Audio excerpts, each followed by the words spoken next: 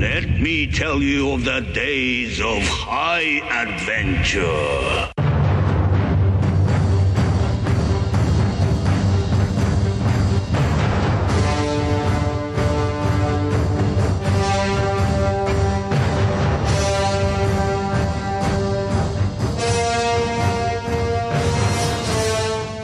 Hey, what's up, everybody? This is John. And I'm Kevin. And this is 6 Degrees of Schwarzenegger, the podcast where we take a long, hard look at some of our favorite action movies from the era of Arnold.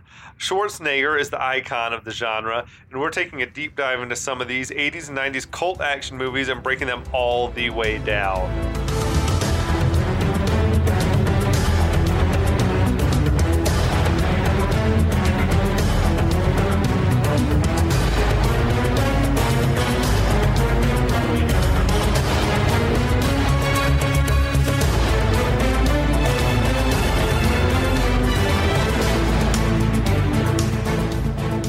Well, folks. It's come to this. Here we are. Welcome back, everybody. Yes. We're here for the penultimate. Oh my shit. God. We've It's made it one of to our favorite words. It's the penultimate episode of our breakdown of The Rock. That's right. If you haven't ever seen this movie, what rock have you been hiding under? Oh, shit. It's awesome trash. stuff. I want to talk for a minute about Alcatraz, just because it's like, I feel like it's a character in the film. Absolutely. You know what I mean? It's the title character. Like, the fact that they actually went and shot it there is just awesome. Yeah. It's one of those landmarks that I think that most people just know. They know something about it, even if they don't know a lot about it. It's that kind of, it's sort of like the Statue of Liberty, just on the other side of the So country. the name derives from the name that the Spanish explorers gave it, which translated to Island of the Pelicans. Okay. The U.S. government built on the island starting in the 1850s. They built a fort and a lighthouse. Okay. And what I had seen on this little documentary was that the fort was built because there was so much gold in San Francisco at the time that they were like worried about pirates basically like trying to come in and rob the city. That which makes is kind sense, of yeah. fucking amazing. Yeah. So then the fort was torn down, a cell house, a prison was built on top of the old fort, but it was like a military prison where Okay. after the Civil War they kept like military and political type prisoners, like people who were whatever sympathetic to the Confederacy, Right. or people who were said good things about Lincoln, like getting killed and stuff, would be kept there. Lock them up. Absolutely. Then in the early 1900s, they built the present day prison as we know it. In 1933, they sort of closed it as a military prison Okay. and they reopened it the next year as a federal penitentiary Okay. for like the most hardened criminals in the country. The Like your Capones of the world. the Machine Gun Kellys and whoever Right. else. There were 14 escape attempts made by 36 total prisoners. 5 of those people were never accounted for. Okay. They think that maybe 3 of them successfully escaped in 62. Yeah, those are the ones you see on the Unsolved Mysteries with the paper mache heads and, Yeah, and the hair that they'd saved from the The Clint barbershop. Eastwood movie Escape from Alcatraz Right. told that story. So the next year, the prison was closed, mainly because it was such an expensive facility to maintain. Yeah, Because they had absolutely. to like take food and water and like everything had to be taken out there on a boat or whatever. And it was completely, I think, being run off generators and whatever else. So yeah, they shut that down. Interestingly, Native Americans like had staged many protests there. Like they would occupy the island in the late 60s and early 70s. One time there was a group that was there for over 19 months. Like what were on they Alcatraz. protesting? The bad treatment of Native American people. Because I think the first feet to set foot on the island would have been Native peoples. Right, And that I think makes they sense. viewed it as like a... I was wondering if it had some historical or sacred significance to whatever the indigenous people of the area. Other than that it was, land that had previously been inhabited by natives and was then just claimed and taken by the like government. every other piece of land. Basically. So in 1972, Alcatraz was absorbed into the Golden Gate Recreation Area Okay, as part yeah. of the Park Service. Been there, love it. It opened for tours starting in 1973. The Rock's a tourist attraction. The first year, they had 50,000 tourists come, which historians estimated was more people than had set foot on the island in the entire history of the That's- world until that's then. cool. That's awesome. That's kind of awesome, Yeah, right? very cool. But yeah, I just think it's like, have you been there? I have not been, because in the months that I was in San Francisco when I was still doing the opera thing, for those of you who are new listeners, I used to do an opera thing, sing a song every now and again. He's good. And was out in San Francisco for a while. And before I departed for the 3 months that I was going to be out there, like looked up, I was told, look up reservations because it fills up quickly.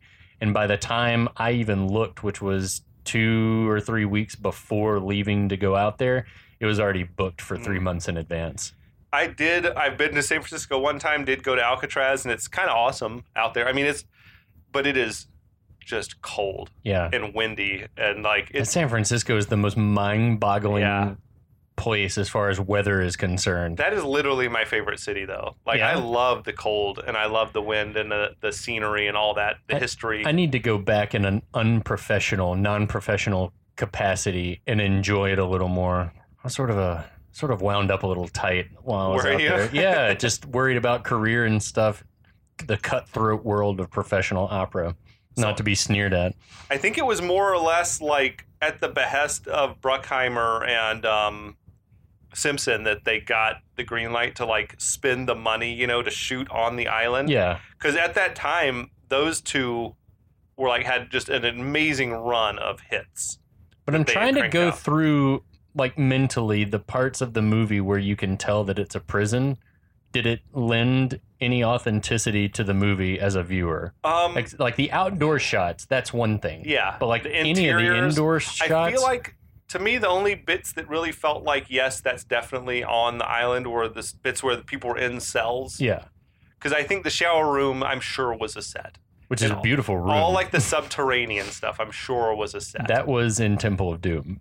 All the subterranean stuff was shot at Pinecott Palace. Yeah, most definitely. It was just like, but I will say that the actors all raved about like how great it was to be there, because it was like they felt like it really added to the, like I think it was at Harris said it felt like a real, like you were on a mission. It felt like that's awesome, as opposed to you're in your trailer and then you go to the set. Probably helpful as an actor. Yeah. Yeah. Is it true? You know a little more about this from having gotten into the nitty gritty on the Blu-ray, the special edition guy. Okay. Is it true that they built Sean Connery a cabin on the island so he wouldn't have to commute back and forth to San Francisco? That's true. That's fucking sweet. Yeah, I would love to have lived in that cabin. Same. I wake up every morning and like it's the whole city is laid out.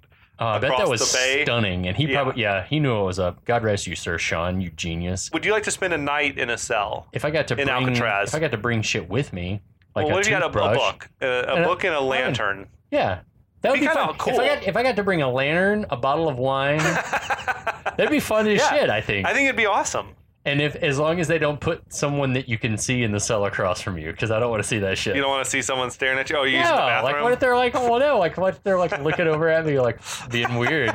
Well, you're behind bars. You're safe. No, but I'll try to catch up on this plot because it's kind of buck wild. It's so this was like Michael Bay's second big thing after he'd been directing music videos for about a decade or so. Accurate. So and this is starring Nicolas Cage, Sean Connery, God rest him, and a slew of other of your favorites of 90s action lore.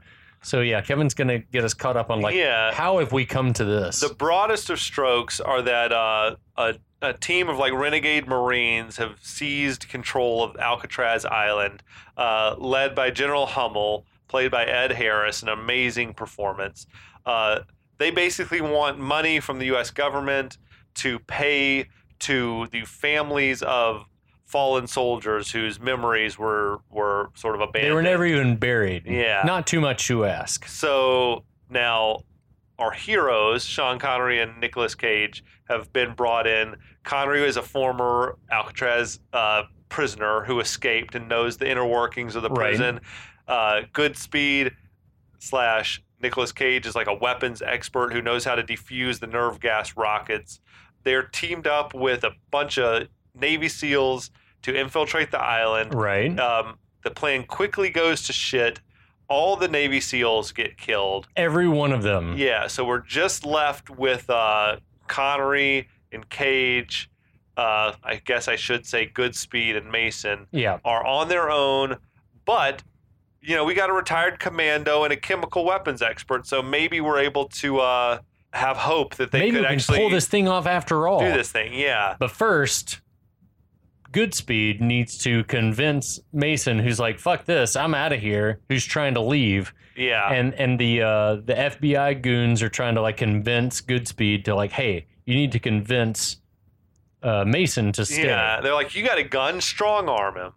So the action picks up back at the FBI mobile base, where Paxton, played by William Forsythe, tells Womack, Leo from West Wing, hey, I need to know who John Mason is. So Womack fills him in. He says, back in the 60s, then FBI director / sometimes cross-dresser J. Edgar Hoover had files of dirt on all the prominent people in the U.S. and also all over the world. Like, he had dirt on everyone. You gotta love this shit. Yeah, it's awesome. Paxton says, yeah, I'm aware of all the cloak and dagger shit. True. But apparently Mason was a British spy who stole the files on everyone. So I love that he's essentially was James Bond. Yeah, he was James Bond. That's it's fucking awesome. So U.S. agents apparently caught up with him trying to leave the country at the Canadian border. The Brits naturally said, we don't have any idea who this chap is, Gov.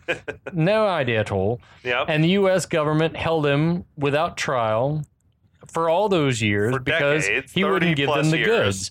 So Paxton says, and we all agree, Mason's got a right to be pissed. Yeah. Womack says that Mason knows all the country's secrets and couldn't be set free at the time. He knows aliens in Roswell, JFK's assassination. It's pretty sweet. The shit has taken a turn. Yeah. Like, if you walked into this movie in 96, you did not expect there to be a reference to aliens made in the film. When was Independence Day? Yeah. It was 96. Yeah, that's a different movie. The world has gone farther afield, I think. I love that shit. Like, that just makes your jaw drop and you're like, oh, hell yes, I'm here for it. But Womack says right now, Mason's angry, he's lethal, he's a trained killer, and he is the only hope that we have got. So back in the bowels of Alcatraz, Goodspeed's trying to convince Mason to help. He draws down on Mason. Okay, FBI, free sucker. I love that. Free sucker. And it's just like he's just trying to say the things that he knows he's supposed to say in Academy. To hear someone say with that intensity, free sucker, I love that shit, dude. It's much more interesting than hearing someone, say freeze asshole or something like that. Free sucker. Yeah, I'm into it too. Just because Nick Cage is so into it. He's an interesting actor. Yeah, he is. So Mason turns around and he's like, he knows that Stanley's not going to fire. He says, like, even though Stanley's like, throw down. Mason, he does take this. He takes the gun. He just takes his Mason gun. tells Stanley, he's like, you don't have it in you, and besides, the safety's on. And this distracts him long enough to like take the gun because like Stanley's like looking at the gun to see. Is it at that moment that like they radio back in? They're like, hey, like what's the situation? He's like, well, it's not going great. He's got all the guns now. So anyway, Goodspeed tells Mason that he may not be a killer, but he is a chemical weapons specialist. Yes. Which gets Mason's attention finally. Stanley tells him that there are rockets armed with some really funky stuff. And they're pointed at San Francisco, but that he can disarm them. At this point, Mason, which we understand, is pissed at that lying Womack and says that they could have warned him about this so he could warn his daughter. Yep. So Goodspeed tells him that they couldn't because it was classified and also points out that this, like, he's in the same situation because his pregnant girlfriend is in San Francisco. Yep. Everyone's fucked. Goodspeed assures him that he can disable the rockets with his help. And we get that awesome shot of like uplighting, like Mason looking up and like thinking about it. You get to see every like nook and cranny of Connery's face. Yeah, I love it. I think that's such a good amazing, photography, legendary face. Yeah. Back below the shower room, the baddies have discovered that Shepard, his radio and weapons are gone, and they figure there must still be some good guys out there alive. Accurate. So Hummel instructs his men to search the tunnels. back to Goodspeed and Mason. He's still trying to this goes on for sometimes. Like, I feel like it's sort of lazy writing, but Goodspeed's trying to convince Mason that he needs to stay and have him lead him to the morgue. It is like, what better thing does Mason have to do other than try to help? Yeah. Like, I'm just going to get out of here, and then I'm going to be stuck in San Francisco, which is in danger, or I guess he'd try to flee the city. He's like, I'm gonna die either way, and it's not a bad point that Stanley has, but anyway, upstairs baddies overhear the conversation. We see Uncle Tuco toss a bomb down this grate on them. Mason yells, "Move!" in slow-mo. They run for it, and they're nearly killed by a massive fireball. It's at this point they sort of resurface, and Hummel's like, basically rain fire down on them, hit them again, burn them out. Yeah, it's even a bigger bomb. Yeah. So we see another guy drop another bomb, a bigger bomb, we surmise, down on them. I don't like the look on Nick Cage's face when he sort of hears the bomb going off in the background. It's like this look of him going like sort of squinting his eyes, like, what's that fireball sound? It's dumb to me. Anyway, the explosion causes a loss of radio communications with the FBI mobile command. There's that amazing, like, the underwater shot, of them looking up and the fireball is above them. It's like the True Lies shot of Schwarzenegger. Exactly. It's at this point, after they've resurfaced, that Mason sort of begrudgingly goes along with helping to lead Goodspeed to the morgue. I guess he's sort of tired of almost being killed several times in a couple of minutes. No one knows what the weird room is that they're standing in with the cages and hooks and chains and shit. Yeah, it's like a mining setup. It's like one of the first times in the near going where we'll ask, where are they supposed to be? Where are they right now? Where in Alcatraz are they? So as they leave the tunnels, Mason hands Stanley a gun and asks if he's ready. Stanley says he'll do his best. And we get maybe my favorite. This is definitely your favorite. Yeah, you say it all the time. Yeah. He gets the prom queen prep talk where Stanley says, I'll do my best. And Mason says, your best? Losers always whine about their best. Winners go home and fuck the prom queen. Like that, Goodspeed is like, Carla was the prom queen. He's like, really? He's like, yeah. Like a child, really? It was like nice. Stanley cocks his It's gun. so good. It's some of the most memorable dialogue in the movie. I don't know why, but it's good stuff. Anyway, they enter the morgue where they take out a couple of baddies. Dude, Mason's got the goods. He's like whips that knife immediately. He's not never just big hesitate. talk. He says you must never hesitate. And so he whips the knife in one dude's throat. Stanley tells Mason after the firefight starts that he can't shoot too close to the rocket, and this is like the pervasive theme of the scene. We seen Mason kick out a drawer in the desk, and there's a moment like a la Die Hard and also like Point Break where you just like shoot at someone's feet. Foot? Yeah, you like lay into someone in their feet and like cut him down. And as the guy who he just shot down in the feet's like on the ground, he starts to pull out a grenade. Yeah. And then it's at that point that Mason looks up and sees some what is air conditioner? Like, yeah, I thought so too. Is like an industrial air conditioner. I guess if that's the morgue, they try to keep it extra cold in there. So that maybe that is what makes it sense. is. So he shoots at the chain suspending the air conditioner. It falls and lands on the guy's head while he's screaming. Brutal. That's gruesome, right? That thing landed with some weight. With some gravitas, literally. So we see the dead body's foot still twitching. Yeah. Cage, oh yeah, okay. That's just about the most awful thing I've ever seen. Is that normal? He's like, yeah, it happens. You've seen a lot of corpses. Is that normal? So all the stuff with the corpse is funny. So he starts to remove the chemicals from the rocket and tells Mason, the second you don't respect this kills you. So this is the first time that like Mason's really clued into the fact that something's up other than just like rockets on an island. Yeah. Well, yeah. Did he not know before anything? I think that he knew that there were chemicals, but he didn't know what the stakes were.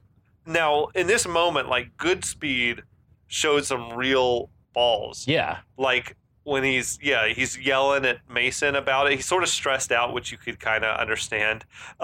He's talking about he's got like, I'm a boring life. I've got a boring life. I drive a Volvo, a beige one. Yeah.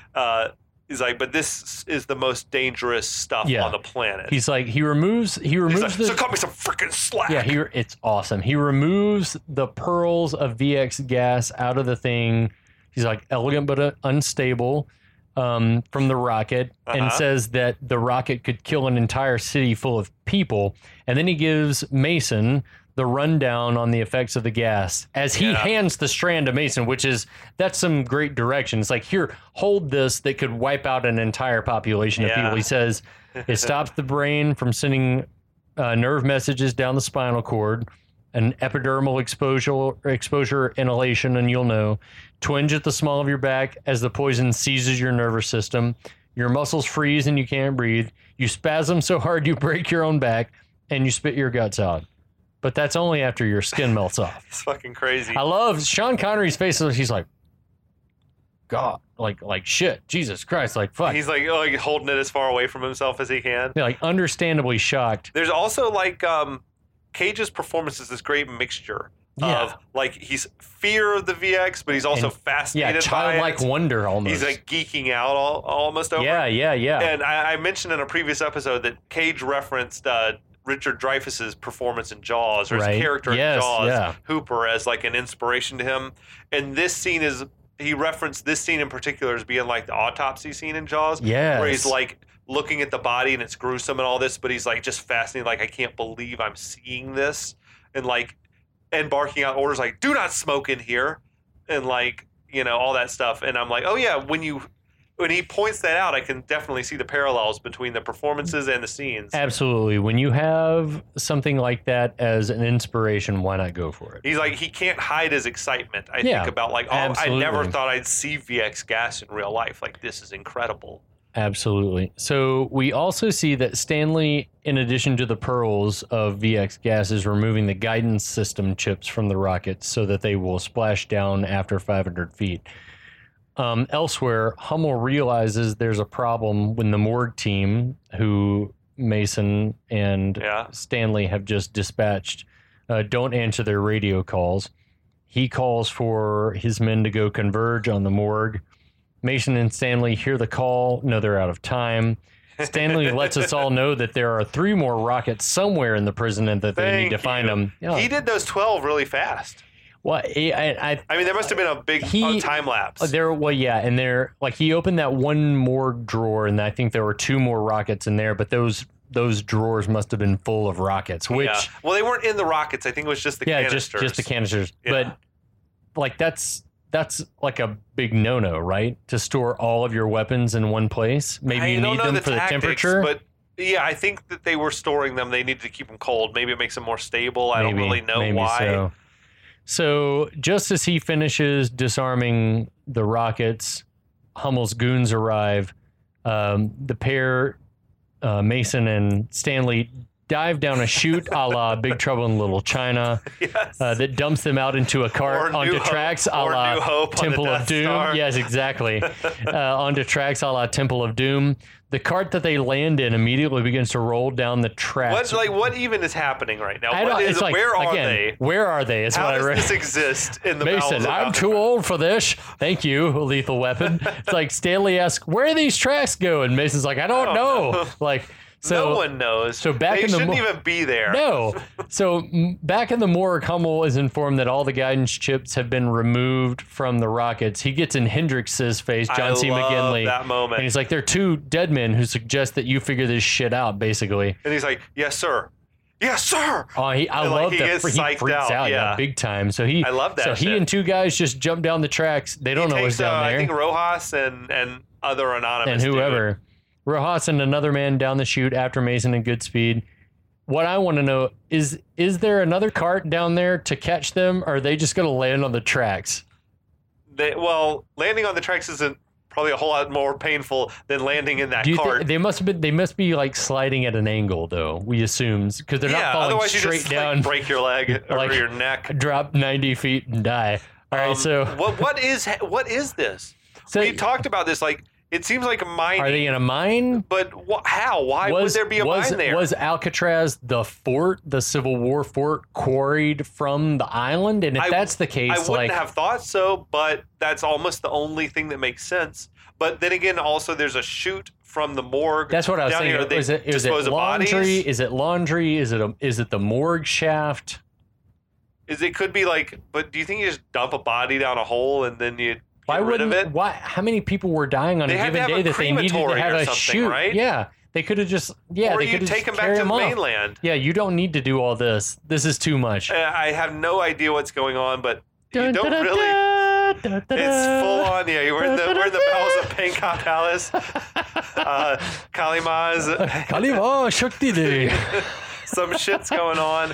Michael Bay said, well, this was supposed to be we wound up with this cheesy mine car chase. So it's supposed to be the suspended mine cars, which would have been much cooler. And I'm like, it might have been more visually interesting, but it would not have been any less outlandish. Where?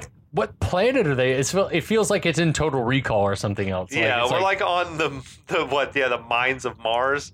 Yeah, or Moria or wherever the fuck. So anyway, Mason the Balrog is down there somewhere.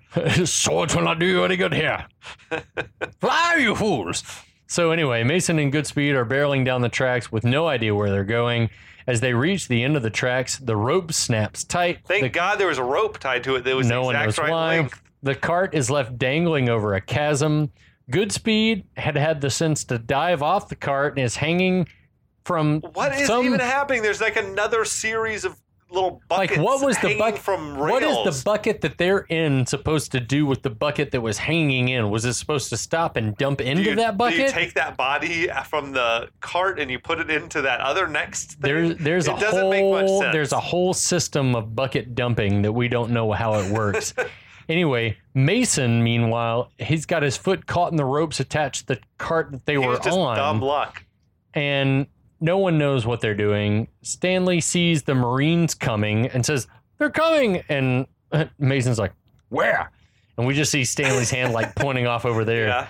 So we see Hendricks, John C. McGinley, and his crew coming, stalking down the track. They split up. For whatever reason. Yeah, Mason gets free of the ropes, and he's hiding underneath the dead end of the tracks. Hendricks, John C. McGinley, starts shooting at the bucket that Goodspeed is in, and yeah, that makes sense. And underneath, like Mason sort of like finagled his way over, like with 60-something, 70-something year old strength. Yeah, the old man strength. And like squirting the little kerosene bottle on John C. McGinley's legs and like lights him on fire, which is kind of cool. It is pretty badass. Hendricks is like freaking out, falls off the tracks, but like grabs onto the cart, and then there's this struggle between he and Mason. Yeah. And Mason like pulls his knife. Oh, he pulls the knife out of Hendricks' vest, belt, right? Or vest or belt. Yeah. And like starts to cut the rope that's holding him there. And then you wouldn't think it because it's not that far a fall, but Hendricks falls attached to somehow the cart, clinging to the cart, and it's like 15, 20 feet below, he hits the water, which extinguishes the fire.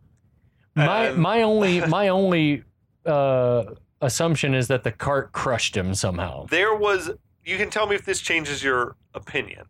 On the commentary, they said that the way that scene initially played out was that Mason pulls the knife out of Hendrix's like vest and stabs Hendricks with it, like stabs it through his hand and pins his hand to the cart.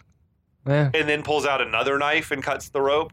So maybe if he was physically suffocated, stuck to the cart, then he would drown. Yeah, that makes sense. But I think it worked fine the way it is. Like, if nothing else, that dude's not coming back to fight anymore. The only thing that I can think of is that the cart fell with him under it and it crushed him. He could have gotten caught pinned under the cart and drowned. Yeah.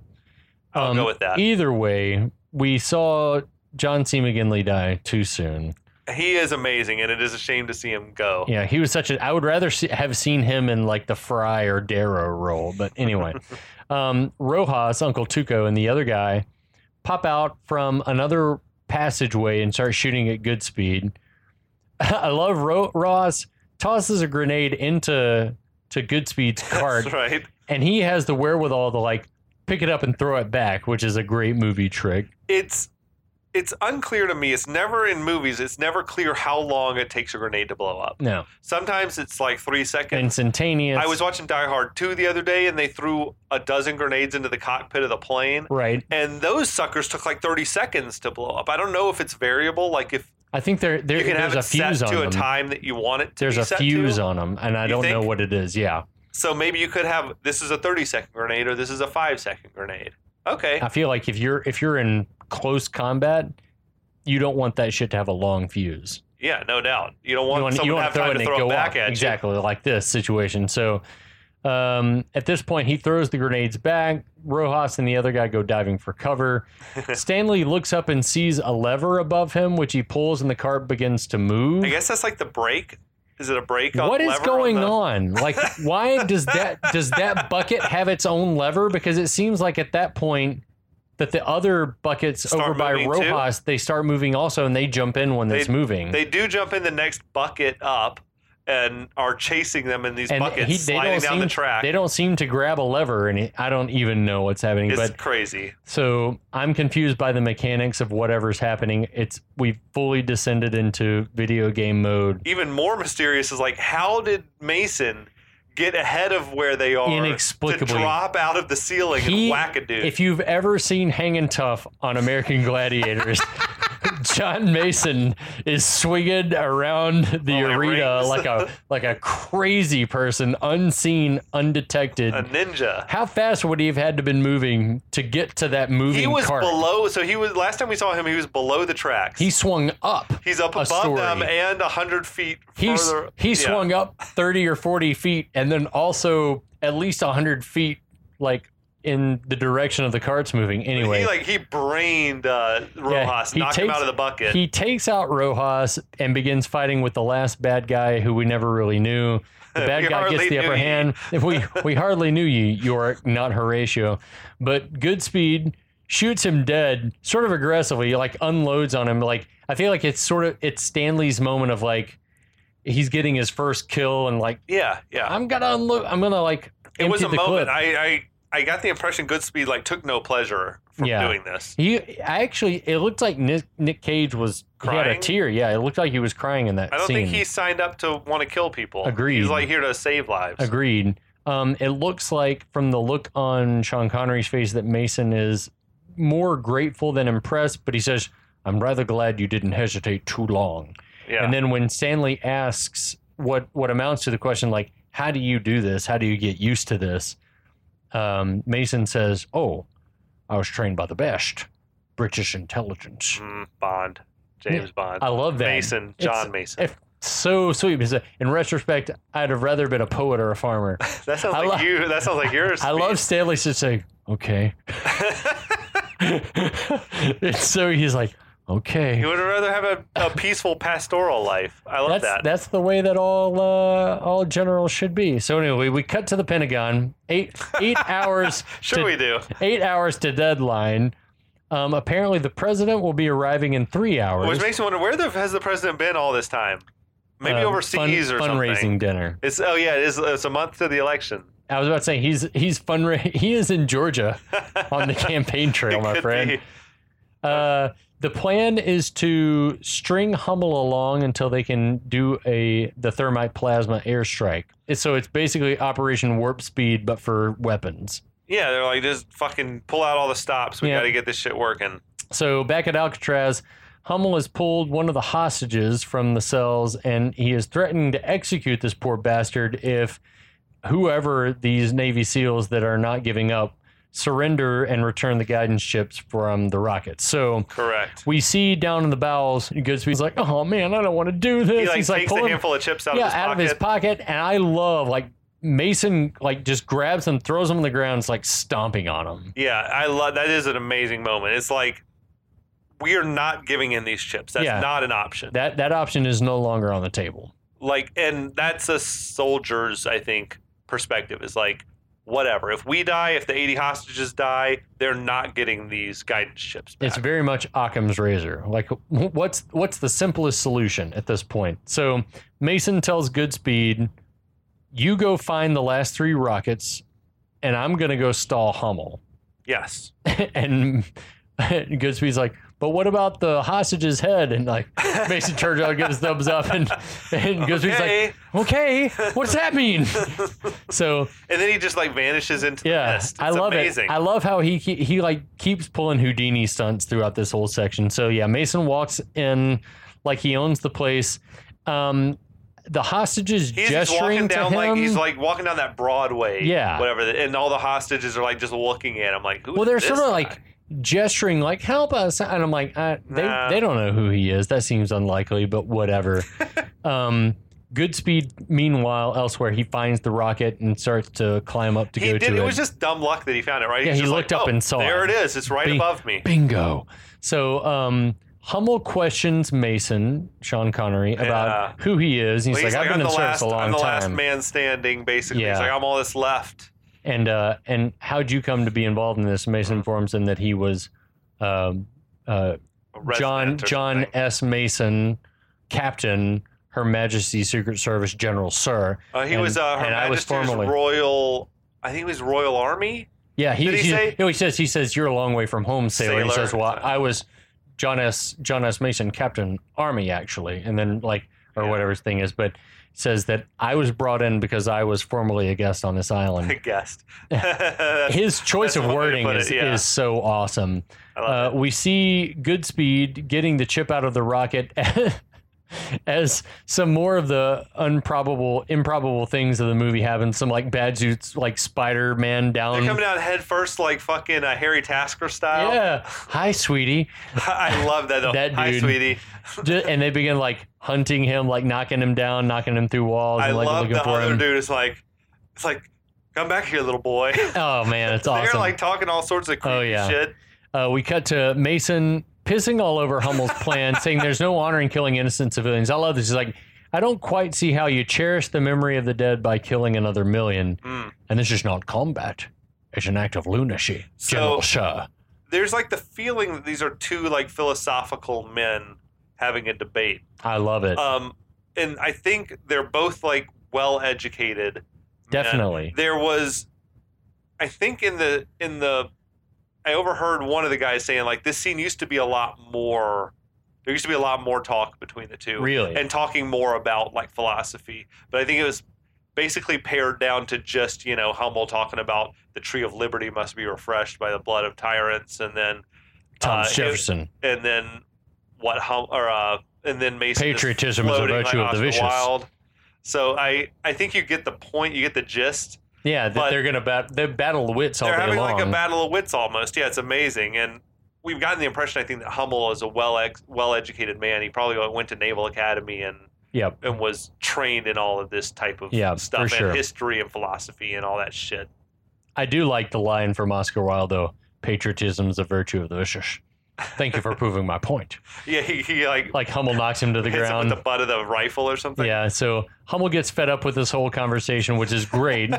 Like, well, I think he was losing the debate. Yeah, I would love to. I'd need to go back and listen to it if it's not given in the commentary. But I would love to listen to Ed Harris opine about his like sharing screen time with Sean Connery. Oh, it has to be a dream. Well, they had scenes together in Just Cause. Oh, interesting. Yeah, so I think he said, we'd worked together before, and like I really liked working with Connery. Like he was such a generous actor and all this type of stuff. But yeah, it's awesome. It must be awesome imagine? To work with a living legend, like, God. And not fucking Marlon Brando, who's gone batshit crazy and he's a shell of himself. Yeah, it's amazing. Man, amazing. So, but I will say Ed Harris holding his own. Oh, this scene is amazing. It's awesome. Fantastic. Yeah. Like the smile that he gives when Connery's like, when he says, "Personally, I think you're a fucking idiot." I think all the other soldiers are looking at each other like, "Oh shit!" Yeah, he's trying to make him look bad in front of his own men, and he smiles. I think it's like a thing from Hummel of like, "You've got my number." Yeah, exactly. Yeah. So Hummel gets fed up with the conversation, demands the guidance ships, which Mason says, "I've destroyed them." Hummel seems ready to shoot Mason when we hear gunfire break out between Stanley Goodspeed and the others. Yeah, he pulls that gun out and he's like, does that mean you're going to kill both of us? Oh, you're going to kill both of us? Make us look bad in front of everyone? You're going to go against your principles, I guess? Yeah. So The bad guys have found Goodspeed and capture him. I'll take pleasure in gutting you, boy. I love that. So I'll take pleasure in gutting you, boy. So we cut to 52 minutes until the deadline. Mason and Goodspeed are locked up in cells, and Goodspeed just repeating that. I'll take pleasure in gutting you, boy. He says, I'll take pleasure in gutting you, boy. What's wrong with these people? What's wrong with these people? Yeah, he's like remarking on the craziness of their captors while Mason's like tearing up pieces of matches. Like, don't you think there's a lot of anger flowing around the island? Kind of a pubescent volatility, a lot of angst, a lot of 16 angry with my father syndrome. Like he wants like, and then he wants to hear about like how Mason dealt with being in jail alone and like why they put him away. But then we cut back to the Pentagon, and the call comes in that the thermite plasma is ready to go. We're ready to go. Yeah, they got it. Now, also at the Air Force hangar, we get the General Peterson or whatever. Yeah, he's like briefing. He's briefing the pilots. They're gonna completely like blanket the island in this thermite plasma. It's gonna kill the bad guys. Gonna kill the hostages. I was doing some research because I'm surprised I didn't know this already because I'm like a jet nut. Yeah. But the Air Force did not fly F-18s. What? The F-18 was only flown by the Navy and the Marines. They're out in the Mojave Desert, I guess, somewhere. So I was looking at like that. Well, that makes sense because they said that all the stunt footage, the plane footage from around San Francisco was the Blue Devils. Yeah, Blue Devils, Blue Angels, yes. Yeah. So I looked at this. F-18 goes about max speed is like about 1,200 miles an hour. And it would take them then from Mojave to, I looked this up. There's like actually in the Mojave Desert, there's like a naval weapons center where they test experimental weapons and fighter stuff. So I'm guessing like this must be where the thermite plasma is being developed. It'd be about a 20-minute flight. So if they've got 50 minutes to the deadline or thereabouts, they've got time to do it. Yet they're in no rush. It seems like to actually greenlight the attack. That comes into play later. Yeah. But I'm just wondering like, they should have been ready to go. Like the second that plasma was ready to go, it's on a plane and we're taking off. Is the fact that Mason's there with Unless whatever they're still intel like thinking and they're we're like, going to try to negotiate our way out of this thing? I guess maybe. I don't know, but they should have at least been on standby, like ready with the fucking engines running. So if you weren't thinking that this was going to happen, here's what was going to happen. Cut back to Alcatraz. Goodspeed wants to know why Mason didn't just give up the microfilm, which we have surmised that he was given from previous conversations when he was captured. Mason says he's sure that he would have been suicided, a verb that he says, which I said, see Jeffrey Epstein. Yeah, right. He would have been killed. If he told the truth, he would have been killed. His life would have ended. He would have been forfeit. While he's doing this, we see him like swinging a handmade rope with what looks like the wheel off of a gurney or something at one end for weight. That did look like a wheel. I bet he took it off the bottom of the cot or something like that. So Goodspeed's like going bonkers in his cell. He's like listing the ways that Mason got out of prison like afterward. Like, he's like, you went through this, you did this, you did this. But how in the name of Zeus's butthole did you get out of your cell? I only ask because in our current situation, that might be useful information. Maybe. And it was when you hear Cage say, I try to deliver it with like a musical rhythm. You can hear it when you, with that knowledge and you listen to then his delivery, you're like, oh yeah, he's got a rhythm in his speech. He's got a rhythm in his speech, and he also he is intentional in the pitch that he delivers things. Like there's a cadence of up and down, and it's up like and down. He said it was like, and he punctuates you're hitting things. Notes. Yeah, it was exactly. how he described it. You're hitting notes. I love it. I think that it's a great way to look at things.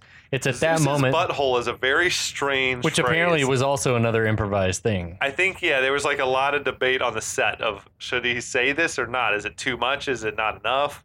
Anyway. I think it's perfect for a nerd like this. Zeus's butthole. I mean, because don't you think that like later on in like Anchorman, Great Odin's Raven, like those things. Yes.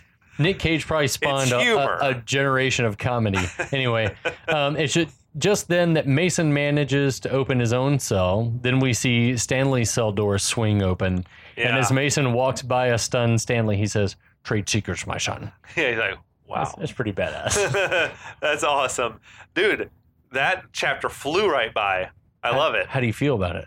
I fucking love it, dude. Pretty I love great? every minute of it. I'm ready to see how this shit ends. I want to watch it again before we do. It's so good. And I hope you all do too, because this movie fucks hard. Fucks long. In the parlance of our time. Yeah, man. Oh man, this is great fun. Yes, it will be back.